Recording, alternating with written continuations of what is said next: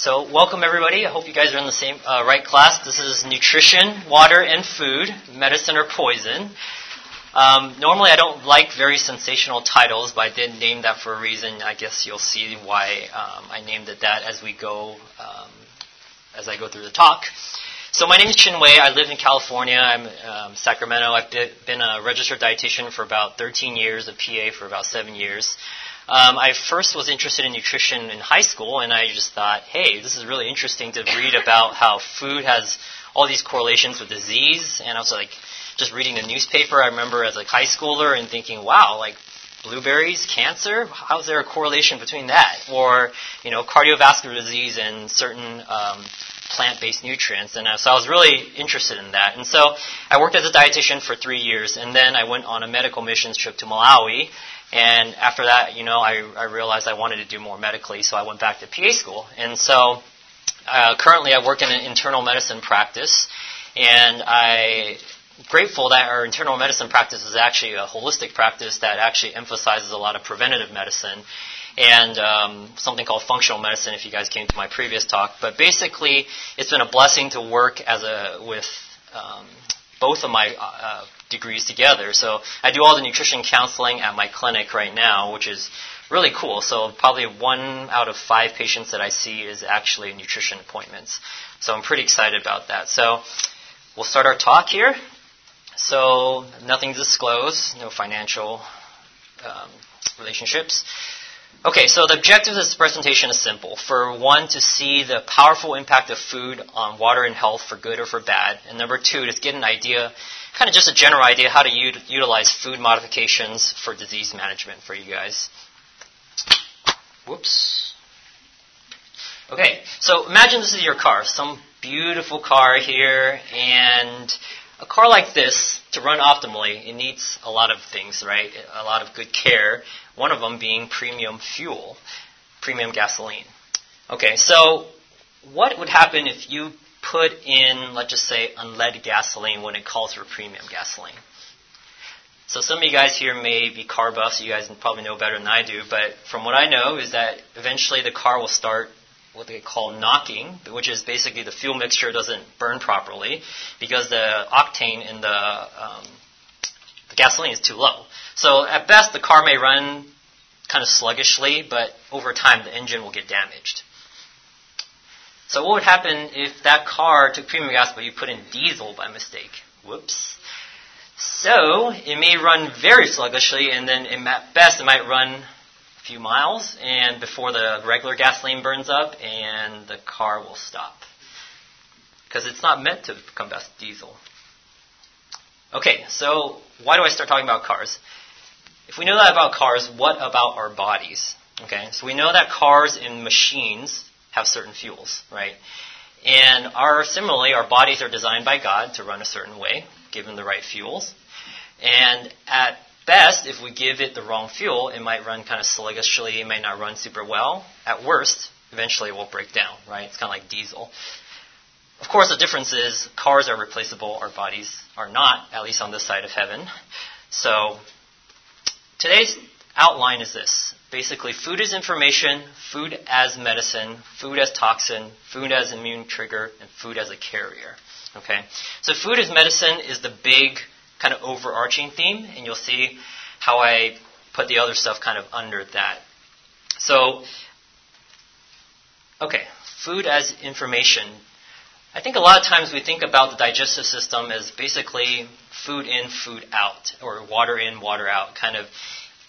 We eat, we enjoy it, we swallow it, goes to our stomach, goes to our small intestine. Maybe if you eat the wrong thing, you might feel a little tired. Maybe you'll gain weight over time.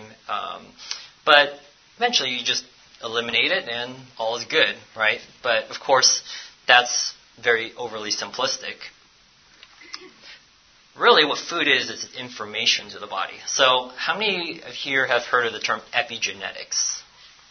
Okay, good.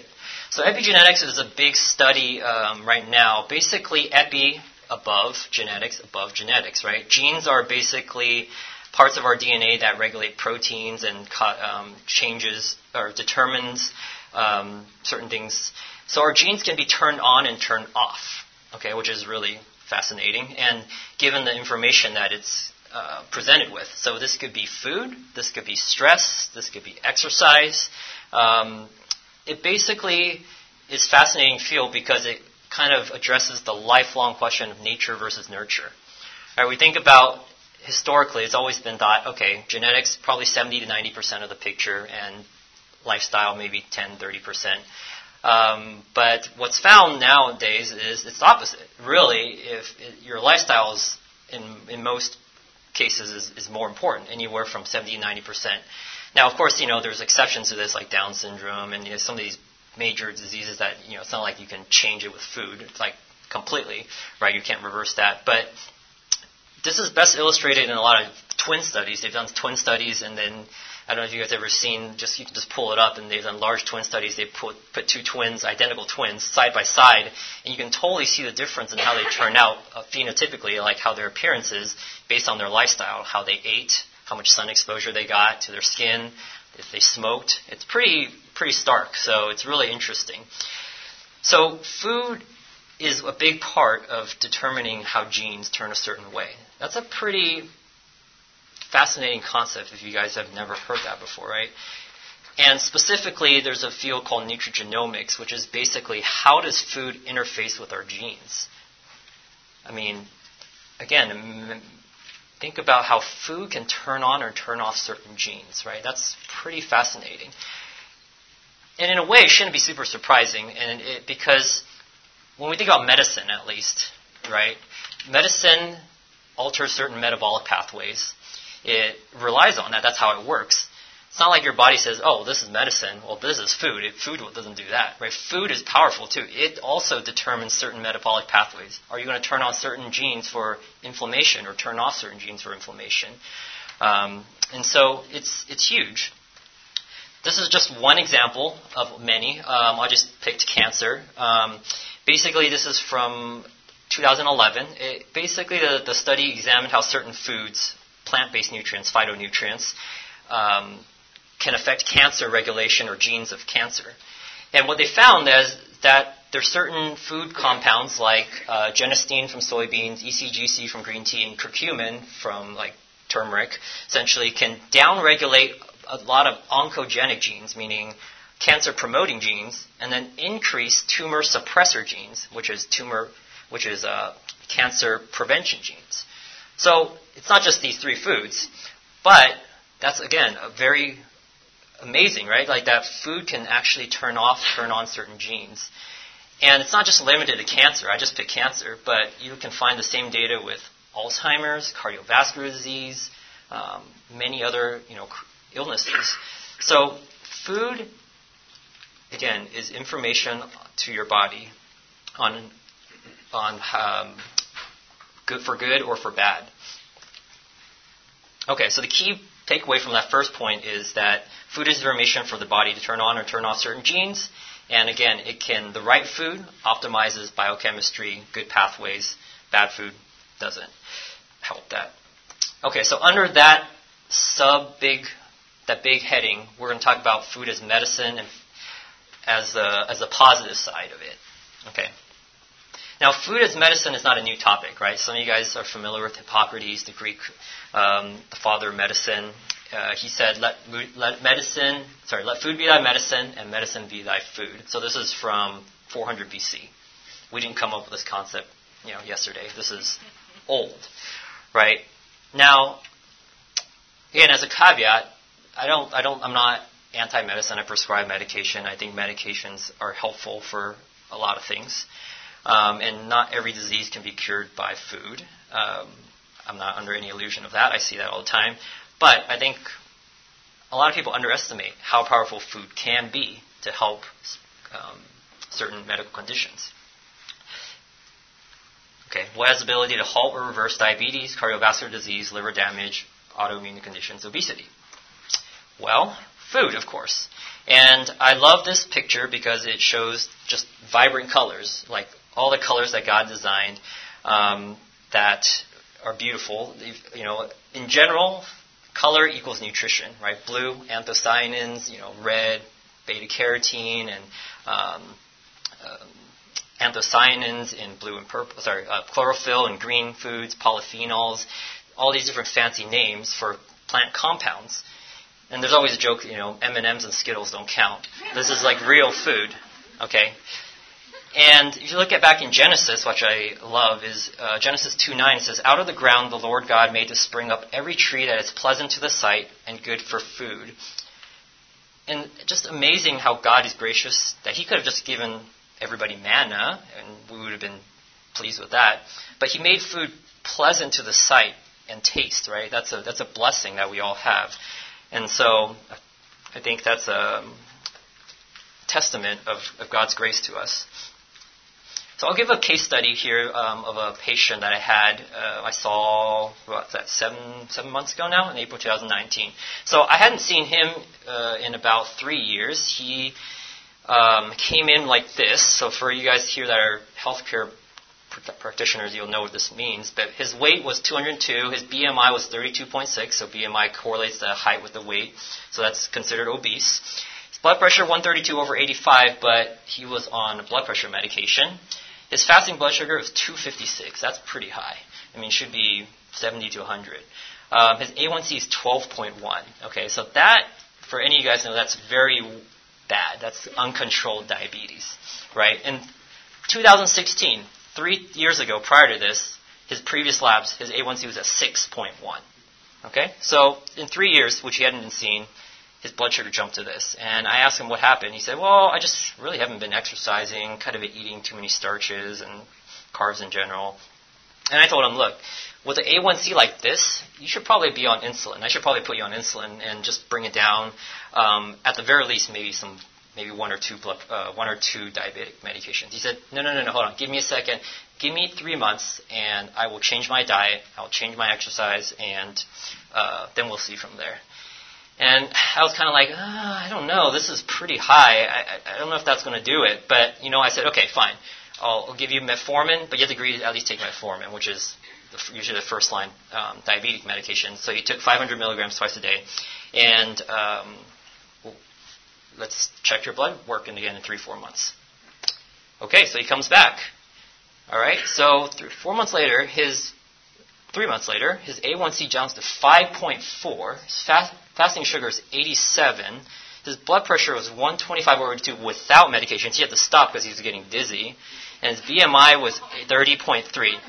He said his head was clear, his erectile dysfunction had resolved, and I asked him what he did. So he said, I just kind of cut out my sugars, many of my starchy foods, kind of a paleo-based diet, started running 3 times a week, started doing push-ups, 100 push-ups every night. And I said, wait, what? That's it? I mean, is that food is medicine or what? Now, some may say to me, okay, well, it must have been metformin. It was the metformin. Okay, metformin, if you look in the studies, at best it might drop A1C 1.5, maybe 2. If we're generous, maybe 2.5 points, okay? It might bring it down from a 12 to a, let's just say a 9. Okay, but it's at a 5.4. That's normal.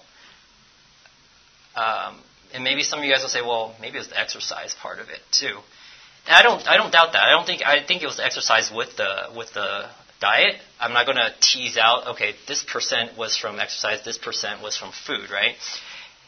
So that is amazing. And I thought this was a fluke at first until I've seen this 3 other times in the last 3 months in other patients who did a very similar thing. I was like, wow. Now, another thing I'm going to say is that I'm not just saying everybody should go paleo. All I'm saying is that this was powerful. And again, in another example later on, I'm going to show someone who didn't do paleo and had a good result as well. Okay, another case study. This was a few years ago. I saw this person. This is like a 59-year-old male, kind of thin, like a cowboy, came in wearing a hat, never seen him before. He's a new patient. He said, I got really bad heartburn, even with drinking water. I'm like, wow. And he said he was on Dexilant, which is a strong antacid, a strong proton pump inhibitor. And he said 3 times a year he'd wake up at night, he would feel nauseous, like he was gasping, breathing through a pinhole. And he had seen a pulmonologist and had pulmonary function tests, PFTs, and told his breathing was related to GERD. Not a surprise. Okay, so he said, I remember one day he called me probably a few weeks after I seen him for the first time. He called me when I was on call, like during the weekend. He's like, I ran out my Dexalon. I need it right away. Otherwise, it's going to go bad. And so I had to urgently get him some Dexalon for the weekend. But I said, hey, look, but come back for a nutrition appointment. Let's talk about it. So question is, what would you do? Do we just keep him on the Dexalon and basically happy? I mean, it's managing it, right, for the most part. Well, I decided to do just some basic blood work here, and this is a food allergy panel and a respiratory panel, okay? All the things in in black are normal, within range. All the ones in red are out of range, okay? No one had ever checked him for this, and so this was the first time. But basically, you can see under the food allergy panel, he had a number of foods that he tested slightly positive to, and then the respiratory allergies, he had a lot of things that he was positive to. Now, I'm not saying, so there may be allergists in this room, I'm not saying he was allergic necessarily to all these different foods, per se. What it does tell me is that his immune system is very, very upregulated, right? He's very sensitive and he's reactive to all these foods. I think we sent him to an allergist and he said, yeah, don't worry about it. These foods aren't really that big of a deal. So doesn't really need shots, doesn't anything, just don't worry about it too much. So, okay. Well, I just told him, okay, are you still willing to come back for nutrition? I think really you should. And so he agreed. Okay, so what I did, I put him on this thing called the 5R protocol. It's a very common protocol that a lot of nutritionists put people on. It's 5R stands for remove, repair, replace, reinoculate, rebalance. Okay, so removing some of the foods that he may be triggered by, okay? And then repairing, giving him some certain nutrients to help support his gut health. So bone broth for collagen, for gut support. L-glutamine is an amino acid, good for the small intestinal cells. Fish oil is just a good anti-inflammatory. Gave him some digestive enzymes with meals. May or may not need it, but the digestive enzymes just sometimes may be helpful temporarily to kind of help break down the proteins a little better. Probiotics, probiotics are important for the immune system. 70-80% of our immune system is in our digestive tract, so probiotics are good regulators of our immune system. And then stress is huge, right? Stress, you can't eat and be stressed all the time and expect to have good digestion. So, follow up 1 month later, he saw one of my colleagues, and he told my colleague, his gut was feeling so much better. He was having better bowel movements, and he was thinking of stopping his heartburn medication soon. So, I think she told him, okay, well, stop it slowly, which I always tell them to stop it slowly if they're going to stop a proton pump inhibitor because you might get rebound. And pretty much within start to finish, 3 months, his heartburn was gone. Okay, off of heartburn medication, completely gone. So what did it? Was it the elimination diet? Was it the supplements he was on? Maybe it was both. Right? I think so. Probably it was both. I think his immune system just needed calming down, so he removed certain foods to calm down his immune system, add in certain nutrients to support the immune system and support the gut, and so I think it improved. Now let me see here. He also happened to have high cholesterol also, okay? It wasn't kind of the main thing we were addressing, but he said, you know what, I'm just going to go vegetarian with some yogurt, with some dairy. I'm like, okay, if you want to do it, just make sure you get your good nutrients in. So he did. He started making shakes with pumpkin seeds, flax seeds, lots of vegetables, and 3 months later, his cholesterol dropped almost 60 points. His LDL dropped 70 points. His good cholesterol stayed about the same. His weight stayed about the same. So I think with this, I would have thought if I didn't know him, I would probably thought, he was put on a cholesterol medication, right? I mean, what drops someone's cholesterol LDL 70 points? But his was completely diet, just 100%. And so he felt so much better. He was very happy. And so, again, food is medicine. Okay, food is also important for supporting the microbiome. You guys heard of the microbiome? It's huge too, right? That's when we talk about probiotics, we have 10 times more bacteria in our digestive tract than we have cells in our body. And so we have a lot of bacteria, and bacteria is very important to a lot of conditions. So there's more and more studies. If you go on PubMed, you can find a lot of this stuff that there's correlations with pretty much everything. We know that our microbiome can affect our gut health, obviously. But then how about our mood, right? There are certain correlations with people with depression, anxiety, bipolar that have different gut bacteria than people that don't have those conditions. People that are obese have different balance of their bacteria. People that have had you guys have heard of stool transplants. There have been case studies where people that were thin before and ended up getting a stool transplant for someone that was obese ended up getting obese, which is really interesting. Which basically led to the suggestion that gut bacteria again has even effects on metabolism, right, and how someone can have a hard time losing weight or gaining weight. And so often we in America, the way we eat, we don't eat a lot of good foods that are supportive of the microbiome. We eat, I would say probably 70-80% of the stuff we eat that is found in the supermarket are not good for the microbiome at all. If anything, they're quite bad. So just some examples here, targeting certain conditions. Okay, maybe someone has multiple symptoms across body systems. You're like, whoa, why does this person have fatigue and brain fog and joint pain and diarrhea and constipation, is depressed? It just seems all over the place. A lot of times what I'll start off doing is putting them on an elimination diet. I think this is an easy way to start. Okay, elimination diet, it's short term, generally 3 to 4 weeks at minimum. You can go all the way to 6 weeks, 2 months if you want. Basically, you eliminate a lot of the common food triggers. I usually start off with sugar, alcohol, and then gluten, dairy, and sometimes even more, corn, soy, some of the big triggers. But what's interesting is so many people don't realize they're sensitive to foods, and when they eliminate certain foods and try to add them back in, then they're like, oh, wow, I didn't realize whenever I eat dairy, I have stomach pain. I just thought that stomach pain was a normal thing for me, that everyone has that. It's like, wow. So elimination diet might be a good place to start for anything. Someone with allergy symptoms, person's chronically congested, always has, weird itches and rashes and asthma, maybe start off with a low histamine diet. Now, low histamine diet is basically, we know histamines, right? Antihistamines like Benadryl and Claritin, Zyrtec, things like that.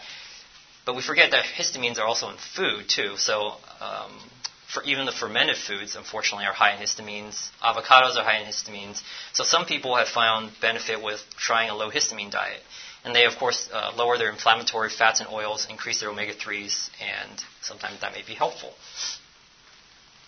Someone with cardiovascular disease, diabetes, metabolic syndrome, low glycemic diet, plant-based diet, so lower in processed sugars, high in nuts and beans and seeds. This one is probably the most familiar for most people.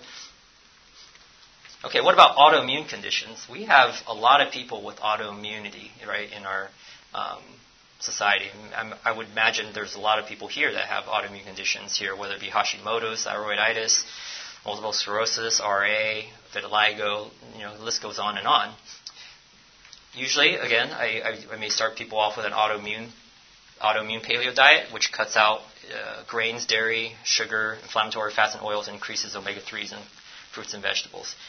And later on I'm going to talk about it, but anytime you do something like an autoimmune paleo diet or a histamine diet, or basically these are all variations of elimination diets, you have to be careful because you're going to eliminate certain nutrients, right, by cutting out certain food groups. So you do have to be careful, and there are certain people that can get can miss certain nutrients because they've cut it out indefinitely from their life. Right? They never eat, certain fruit or vegetable anymore, and then that could be a bad thing. Or I should say just a certain fruit or vegetable, but a whole category of fruits or vegetables, or certain grains or things like that.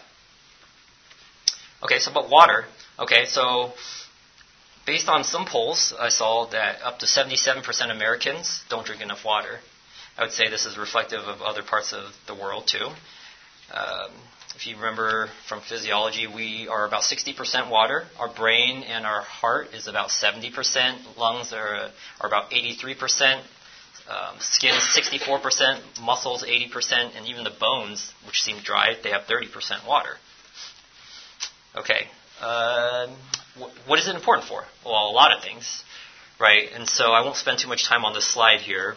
You can see all that stuff. We know it's just important for a lot of body functions. So just think about this. If someone comes in with headaches, brain fog, moodiness, constipation, fatigue, achy joints, maybe they get dry mouth. I mean, do we start off with the basics, right? The water. How much water do you drink? I drink about three glasses a day. Okay, 3 glasses, huh? Yeah, 2 of those are coffee. Oh, okay. And 1 of them is soda or something like that, right? It's like, okay, that doesn't count.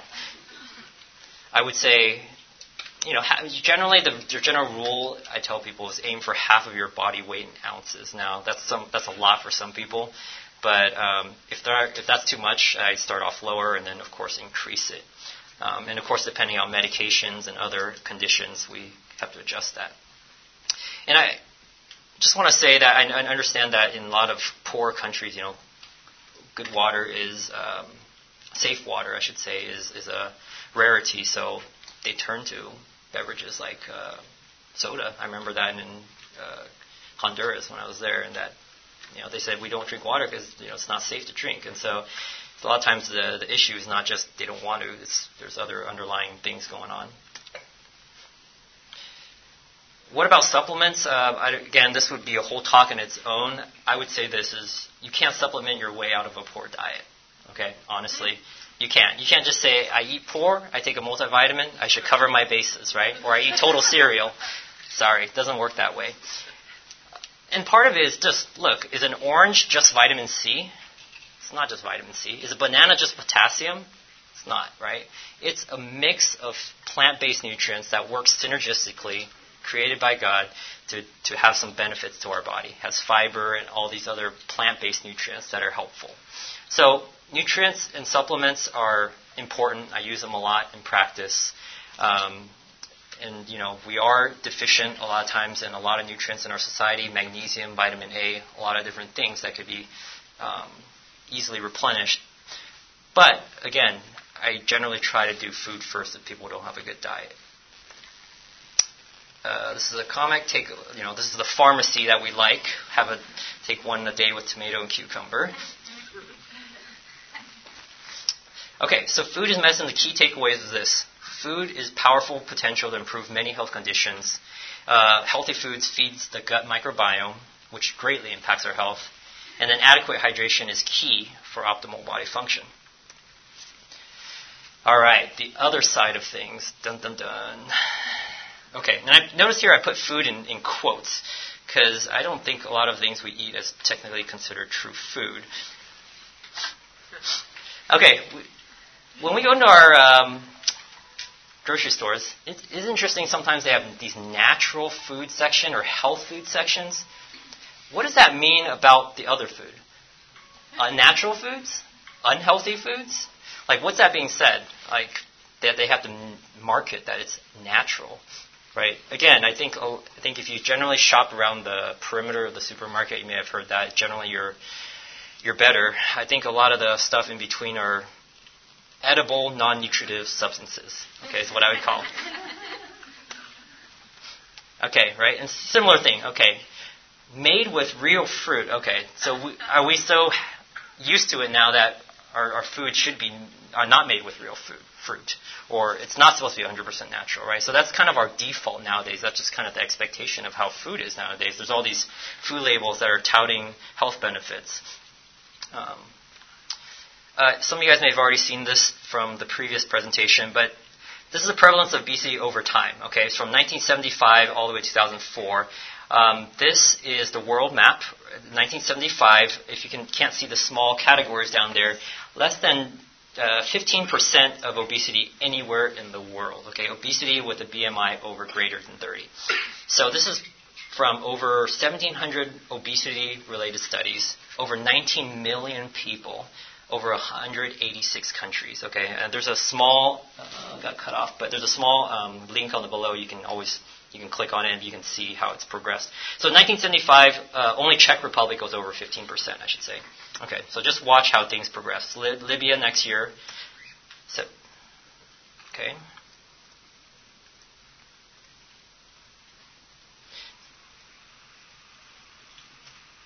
Saudi Arabia goes above 20%. Libya, over 20%.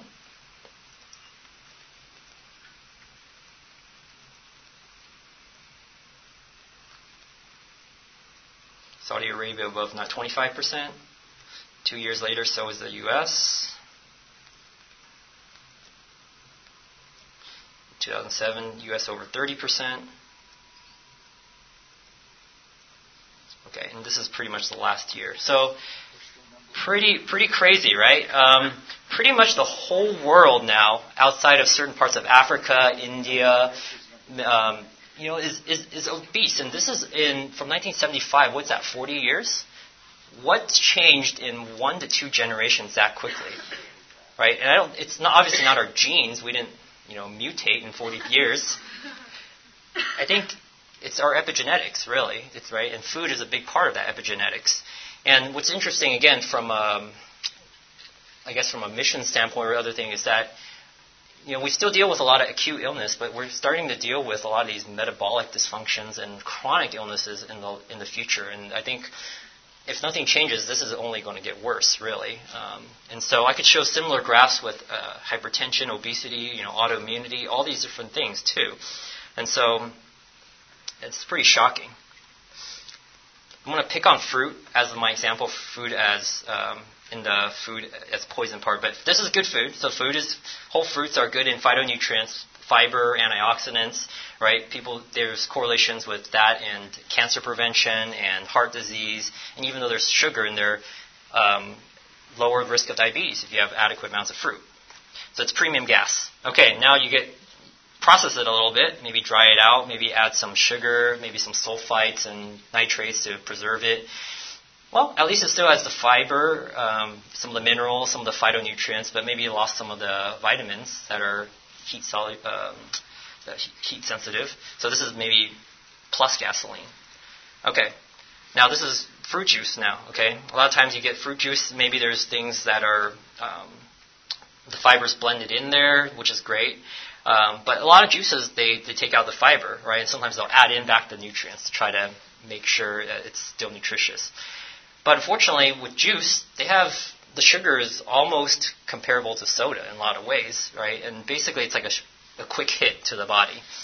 And I don't know if you guys saw the study earlier this year from France that was correlating just even like 4 ounces of juice with higher risk of cancer, which is really interesting. I don't know what the direct link is that I can speculate, but it's interesting. So I would say this is unleaded gasoline, okay? So at best, it may be okay for your body, maybe won't be the best, but it's certainly not optimal. All right, so this is diesel, all right? Fruit-flavored Coke, yum. And then also, those pops and fruit gushers, right? Do we think just because it has the word fruit, it makes it healthy? Come on, we know better, right? Okay, fun quiz here. What is this here? Look at the ingredients and see if anybody can guess and see if there's anything wonderfully new. What do you say? Sweetened soy, okay. Chocolate white bread. Chocolate white bread, okay. Yeah. Okay, so there may be the only things I can see possibly nutritious. There's some B vitamins there, B2, B1, B2. Let's see what else. Salt. Yeah, that's pretty much it. Okay, so this is breakfast. Yay! Pop-Tarts, all right? So this is marketed to our kids nowadays, right? And so think about, you saw all those ingredients in there. It's kind of alarming. It's like, what are we feeding our children? And so a lot of the breakfast cereals are obviously not much better. Someone said like cereal. All right, quiz number 2. What is this?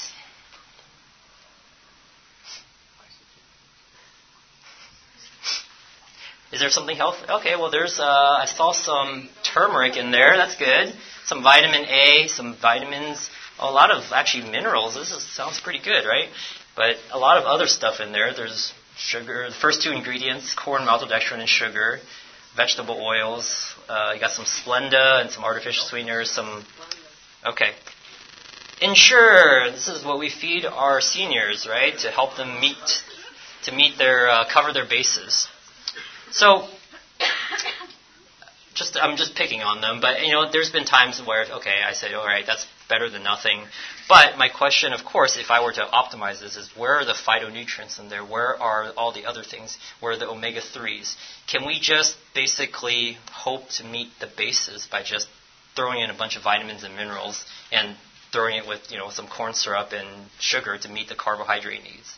Right? So that's just the food for thought. No pun intended. Okay, food and inflammation. So food, basically bad food can increase inflammation, right? Like earlier I mentioned, it turn off certain genes, and food can turn on certain, go down a certain pathway that is more inflammatory or more anti-inflammatory. And so remember, food is not neutral. It's the only thing really neutral is like pure water. Everything else is information to the body. Okay? All right. But I don't like to drink water. I want to add some Crystal Light to it. Okay, what's in Crystal Light? All right, so citric acid, potassium, maltodextrin, some aspartame, some artificial coloring, some other stuff, right? I would say that's diesel. Sorry, there's nothing really much in there. But let's do vitamin water. Vitamin water, it has the word vitamin in there. Must be good. Fantastic, right? Okay. All right, so, you can see some of the ingredients in there, right? So, got some vitamins, zinc, chromium, B12. Okay, not bad, right? But 27 grams of sugar it's kind of high, right? 27 grams, it's cane sugar, fructose. Yeah, it's natural, right? I would say it's unleaded, okay? It's probably not the best for you. But, okay. This is something you can do. You can infuse your own water, right? You can get some of the flavor, some of the nutrients, and I would say this is great. This is premium. All right. So the key takeaways for me for that point is generally the more a food is processed, the unhealthier it becomes. Food, time, heat, just kind of breaking it down, air, light, all those different things cause a food to be lose some of the nutrition. And then many unhealthy foods that are marketed as healthy may actually not be that good for you, actually. And food can be a trigger for inflammation, which is the root of many medical conditions that we deal with. Okay, so I've shown you guys how food is medicine and food is not good. Food is toxin.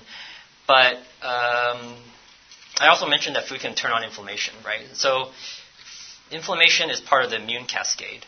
So it's an immune response, right? Normal inflammation, we cut ourselves, we want inflammation to heal, but prolonged inflammation, not good. So let's just make this a little less abstract. Okay, food allergies, very common nowadays. 26 to 32 million Americans have it, about 10% of the population. That's about 2 kids in every classroom. Worldwide, anywhere from 250 to 500 million people have some type of food allergy. Okay? So, very prevalent, and these are the top 8, so eggs, milk, fish, shellfish, tree nuts, peanuts, wheat, and soybeans. I would say there's a lot of people that have more, even more than this for food intolerances and other food reactions. So let me tell you the difference between food allergies, food sensitivities, and food intolerances. A lot of times they're kind of used in common vernacular a little bit carelessly. We just kind of throw it around. Oh yeah, I just have a food allergy to gluten, or I have a food sensitivity to milk, when it's really a food intolerance. So food sensitivities, honestly, there's no standard definition for this. There is some testing for this, and I'll show you on the next slide here. The hard part about that is the testing is not consistent across different companies. So we use it in our clinic, but I always tell patients, you know what, don't take it as a 100% guarantee. It may be helpful to start off, but it's not fail-proof. I think the gold standard is still the elimination diet, really. You eliminate foods and then add them back in systematically. So the 2 common ways that certain people check for food sensitivities is check for IgG and IgA antibodies. So food allergies are IgE antibodies, okay? So it's kind of like the analogy of, you can have a threat and your body brings the army out, that's IgE antibodies. But then what if it's the Navy, or what if it's the Air Force, right? So the IgG, IgA may be different types of antibodies. And then there's another way some people will check for is checking for inflammatory mediators like certain chemicals released by cells, cytokines, prostaglandin, and leukotrienes. And this is big too, I think, for a lot of people. I've had some, just to give you some examples, I've tested patients and they say, I think I can't eat this food. And I said, okay, we'll check your food allergies first. And then they don't have the allergy. They're like, oh, okay, I don't have the allergy. I guess I could eat it. I said, hold on. That's a food allergy. There's a difference. Let's still have you try to cut out certain things, right? So I've had, I gave an example earlier about someone that had like a leg pain. And I said, hey, why don't you just eliminate gluten, dairy for 4 weeks? Just see, who knows. And she's like, okay, I'll do it. I've had this for 8 years. It doesn't hurt. So she did it and comes back next time. She's like, my pain is gone. And I said, what? That's it? Like, really? Just 8 years? She's like, how come no one has ever just told me? 8 years of pain, and then I just eliminate this. It's gone. So she had a food sensitivity. She didn't have a food allergy to gluten, but she just had a sensitivity, and maybe it was just driving some type of inflammatory cascade for her. Or I've had people with GERD, like I gave the example earlier, that they just eliminate certain foods, gone, right? And so food sensitivities can be a big thing.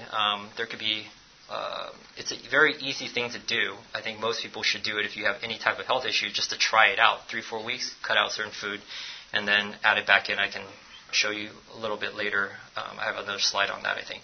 Okay, so food intolerances is this. This is not an immune response, okay? So it could be due to a few things. Lack of an enzyme. Someone has lactose intolerance, right? And so you just take Lactaid, and generally that helps. But this is not going to help someone with a food sensitivity to dairy, because their dairy may be to the protein, not to the sugar. Or it could be a chemical reaction, okay? So I like this slide because it shows you that there are many things you can react to in food, okay? A lot of times, have you guys ever had yourself or other people tell you, I ate pineapples the other day and I totally reacted to it, but I don't know why, because I've eaten it before and I never reacted to it. Or I ate it last time and I totally reacted, but I ate it again this time, I have no reaction to it. Well, there's a lot of other things that are in there we don't think about. There's preservatives, the way it's prepared. There may be other spoilage products like histamines, like I mentioned earlier. There could be pesticides, fungicides. So there's a lot of other things in food that we don't typically think about. So just kind of think about this if you eat a certain food and react one time and don't react the second time. It could be this. Okay, so this is the summary slide of all the differences between food sensitivities, allergies, and intolerances. The one thing I didn't mention was the reaction time. Generally for food allergies, it's quick, right? But for food sensitivities and food intolerances, it can be delayed. So you could eat a certain food and not have a reaction until the next day. So you might have a little discomfort one day and say, what did I eat for breakfast? It might not have been breakfast. It might have been dinner the night before that you had. So just keep that in mind, okay? Treatment really is just try eliminating most of those things, and sometimes, again, you might want to add it back in depending. There's different guidelines on how to add it back in. But allergies, you can get this desensitized. Sometimes there's allergy shots. Food sensitivities and food intolerances, improving gut health and digestive enzymes if it is from a enzyme deficiency like lactose or something like that. I've talked a lot about elimination diets. This is basically how I do it here, and a lot of practitioners do it this way too. Is just you strictly avoid the food 3 to 6 weeks, 100%. You can't say, I'm going to cheat a little bit. That defeats the whole purpose, really. You can't do 99%, you have to do 100%. So you eliminate certain foods for 3 to 6 weeks, and then when you add back foods, add back one at a time every 3 days. I always give the example to my patients, please don't add back like pizza. If you react to it, is it going to be the tomato sauce? Is it the salt? Is it the gluten? Is it the cheese? I don't know, really. So do it very slowly. So even though the 3 to 6 weeks is elimination, the reintroduction is even longer, right? Sometimes it could be you react to Parmesan cheese, but you don't react to dairy, or to yogurt, I'm sorry. Right? And sometimes even cooked or raw versions may have different reactions too. So you can see how we can get nitty-gritty like that. So again, caution as you eliminate certain food groups, there's a potential for cutting out certain important nutrients there. Okay, and again, most diets out there, if you look at the bookshelves out there, they're all versions of elimination diets, right? Atkins, keto, okay, what do you eliminate? Most carbs, right? Ornish diet, low fat. Vegetarian, of course, animal products. Whole30, paleo, those are all elimination diets that are, this is all not new, basically. Okay, so the key takeaways of this is food can be a reason for multiple symptoms. Blood testing can be helpful, but not the whole story. And then try an elimination diet if you have multiple symptoms across multiple body systems. Okay, and last point here is food as a carrier. Okay, food has things with it: microbes, bacteria, parasites, viruses, heavy metals, other toxins. Right? Those here that work in the third world know that the first one is big, right? You work with clean water. There could be parasites, there could be bacteria, there could be Hep A. There's a lot of other things too. Brown rice, healthier than white rice? Well, unfortunately, nowadays brown rice can accumulate too much arsenic, right? And so basically the FDA, our Food Drug Administration, has been monitoring this for the last few years because they even said be careful with baby formulas that are made from brown rice, because they can accumulate too much arsenic. So all the heavy metals can be neurotoxic, bad for the brain and the development. So just especially important for little kids. Everyone knows mercury in fish. The bigger the fish, the more the mercury typically, just because it accumulates up the food chain, right? So shark and pike and albacore, halibut, certain tunas and tilefish and sea bass are very high. And generally one acronym that you can remember for the things that are lower, they call it SMASH, right? Sardines, mackerel, anchovies, salmon, and herring are the lower ones. They're smaller fish. Not sure about, I don't really like anchovies. I don't know if most people, I don't tell people to eat too much anchovies, but all the other stuff is great. This is just a case study here on arsenic in water, right? So we talked about arsenic in brown rice, arsenic in Bangladesh. They estimate that up to 40,000 people in Bangladesh die from arsenic exposure, just because their well water is too high in arsenic. And so I think I bring up this slide just to say as a point, we have sometimes good intentions for helping people have good access to water, but we've got to be careful not to cause another problem.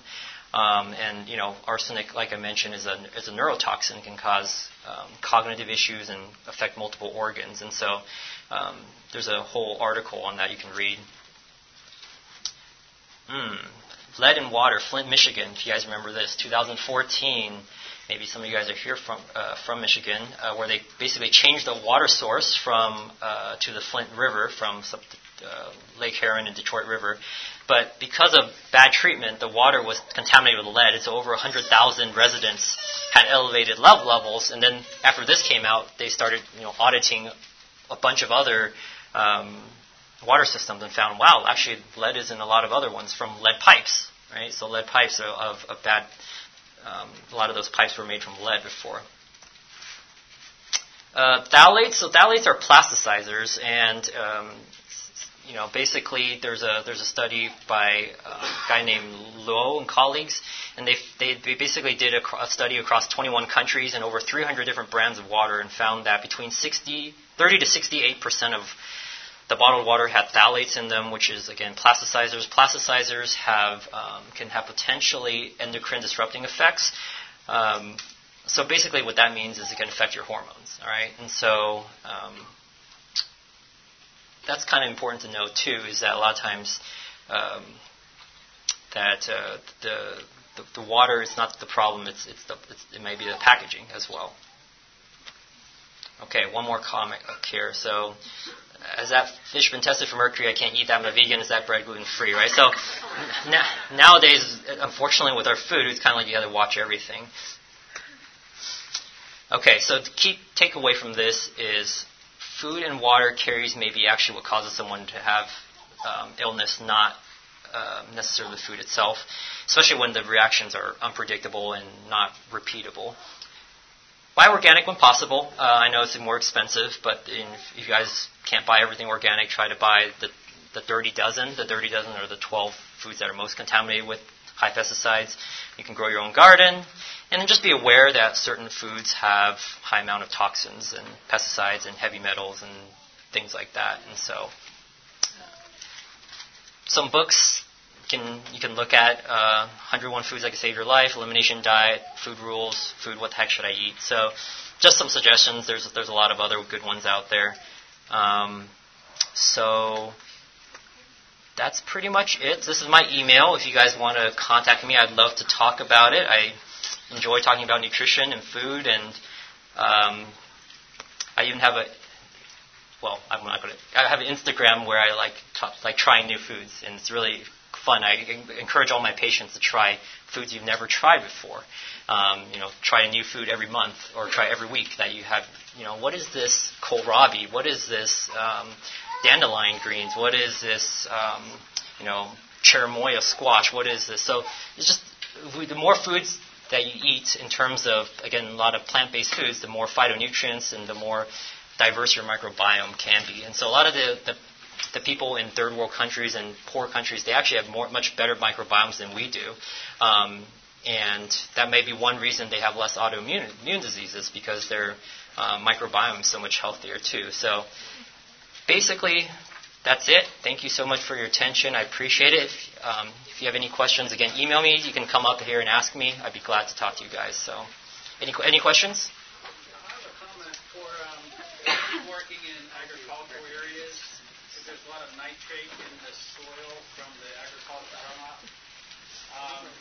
Try to get the people not to use aluminum cookware, because the nitrate, when it catalyzes with the aluminum, turns to nitrate, which is more toxic to the kidney and liver. So we found out in Vietnam that people were using aluminum cookware, converting and basically having a lot of kidney and liver issues. Wow, very interesting. Yeah. Do you mind putting it on their books? Sure. Yes. So, do you think that people are acquiring more food sensitivities than they used to have, or is it something where people just didn't realize that they had sensitivities until now? Does that make sense? Yeah. So the question is, do you think more people are accumulating food sensitivities than before, or is it just they didn't realize it, right, until now?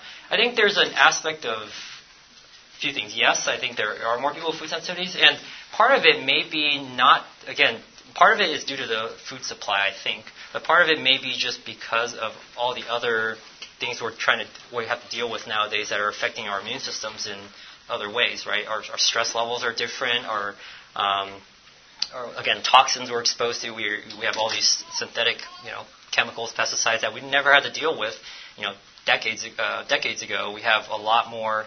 The world we live in basically is totally different.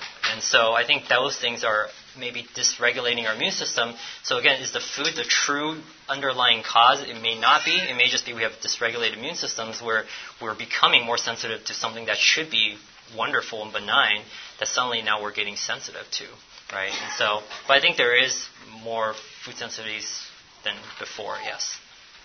Yeah. What's your favorite online resource for practitioners or even for food education? My favorite resource for nutritional. For practitioners. Well, I guess that depends on if you're talking about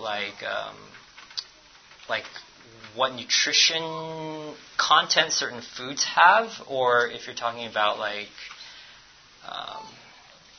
guess it depends on what you're looking for.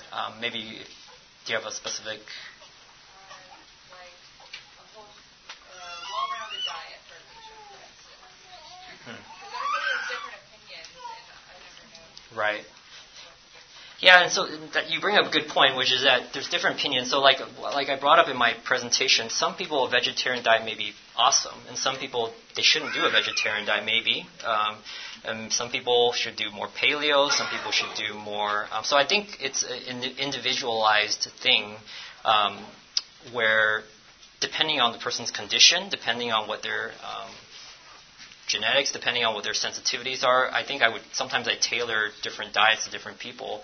I always tell my patients, look, most things are controversial in terms of food. Like, in terms of like, oh, how much should you be eating protein? Too much protein, not enough protein, fat, carbs, fruits, nuts. I'm like, the only thing almost non-controversial is vegetables, really. Right? I mean, yeah, there might be nightshades that some people are sensitive to, and that can cause some joint pains and things like that. But it's almost like I generally encourage most people just eat more plant-based foods, first and foremost, because I feel like most people just don't get enough of that. But yeah, in terms of like diet, I think it would have to be a little bit more tailor-made. But maybe if I can think of some if you email me. Yeah. Do you have in your practice like a number one food sensitivity test that you do on your patients? That's kind of your go-to. Food sensitivity testing. Yeah, so like I said earlier, it's not super reliable when I've done it. That's why I don't do it as a whole lot. We have a few companies out there. I use a company sometimes called Cyrex. I use one called Genova. Basically, they do IgG testing. I know some people really like ALCAT, A-L-C-A-T. That's where it checks for inflammatory markers, cytokines. They're basically kind of, as far as I know, the only one that does that kind of testing. Cyrex checks for cooked and raw forms of vegetables or cooked and raw forms of all the different foods, and they have panels anywhere ranging from like 90 foods to 500 foods, and they'll even check for like food additives and things like that too. So, but I generally, like I said, the gold standard is still elimination diet, really, for the most part. There's a Dr. David Brownstein of Michigan, and he is an expert on the thyroid gland and some other immune diseases. But when I followed his recommendations, because I have non-directed thyroid, it was amazing how much that helped. And then if the thyroid drops too low, your triglycerides are going to shoot way up, even though the rest of your cholesterol is good. So sure. His recommendations are very good. Yeah, I'm familiar with them. Yeah, so thank you. What happened to the vitamins? Sorry? What happened to vitamins in my lifetime? You started out with one vitamin when I was a kid. Now there's 20 that we all have to take to supplement. I just want to hear your perspective on that. What's the thing with vitamins? Well, I think, again, our food, if it's being processed, it's a lot of them are being depleted, and they try to add it back in, right? And I think also one thing we forget, too, is a lot of patients have medications. Medications deplete the body of vitamins and minerals. So there's a website called Mytavin, mytavin.com. You can enter what medications you or your patients are taking, and basically it'll link to PubMed studies where say this has been correlated with deficiencies, too. So I think people that take more medications may actually have more vitamin needs. But our soils are also different. A lot of times there's depletion there, too. But the reason I said what I said about supplements is I think some of the pharmaceuticals now are getting into the supplement industry too, right? And so that, I think there's a push there. So they're realizing, oh, this is another place to make money. So they have gotten in that field. So they're also pushing certain vitamins and minerals, which may be necessary and may not be too. And another thing about vitamins is there's different forms. A lot of people don't recognize that, like vitamin E, there's it's either 6 or 8 different forms of vitamin E, and a lot of times they just fortify with one, tocopherol. There's tocotrienols also, which is vitamin E, or folates. There's not just folic acid. There's folinic acid. There's methylfolate as well. And so you get that from food, but you can't really just get it from most vitamins. The closest you can get, maybe sometimes they'll grind up powders of the fruits and vegetables, and then you might get the different forms. But again, that might break down some of the vitamins or eliminate some of them. Okay, thank you, everybody.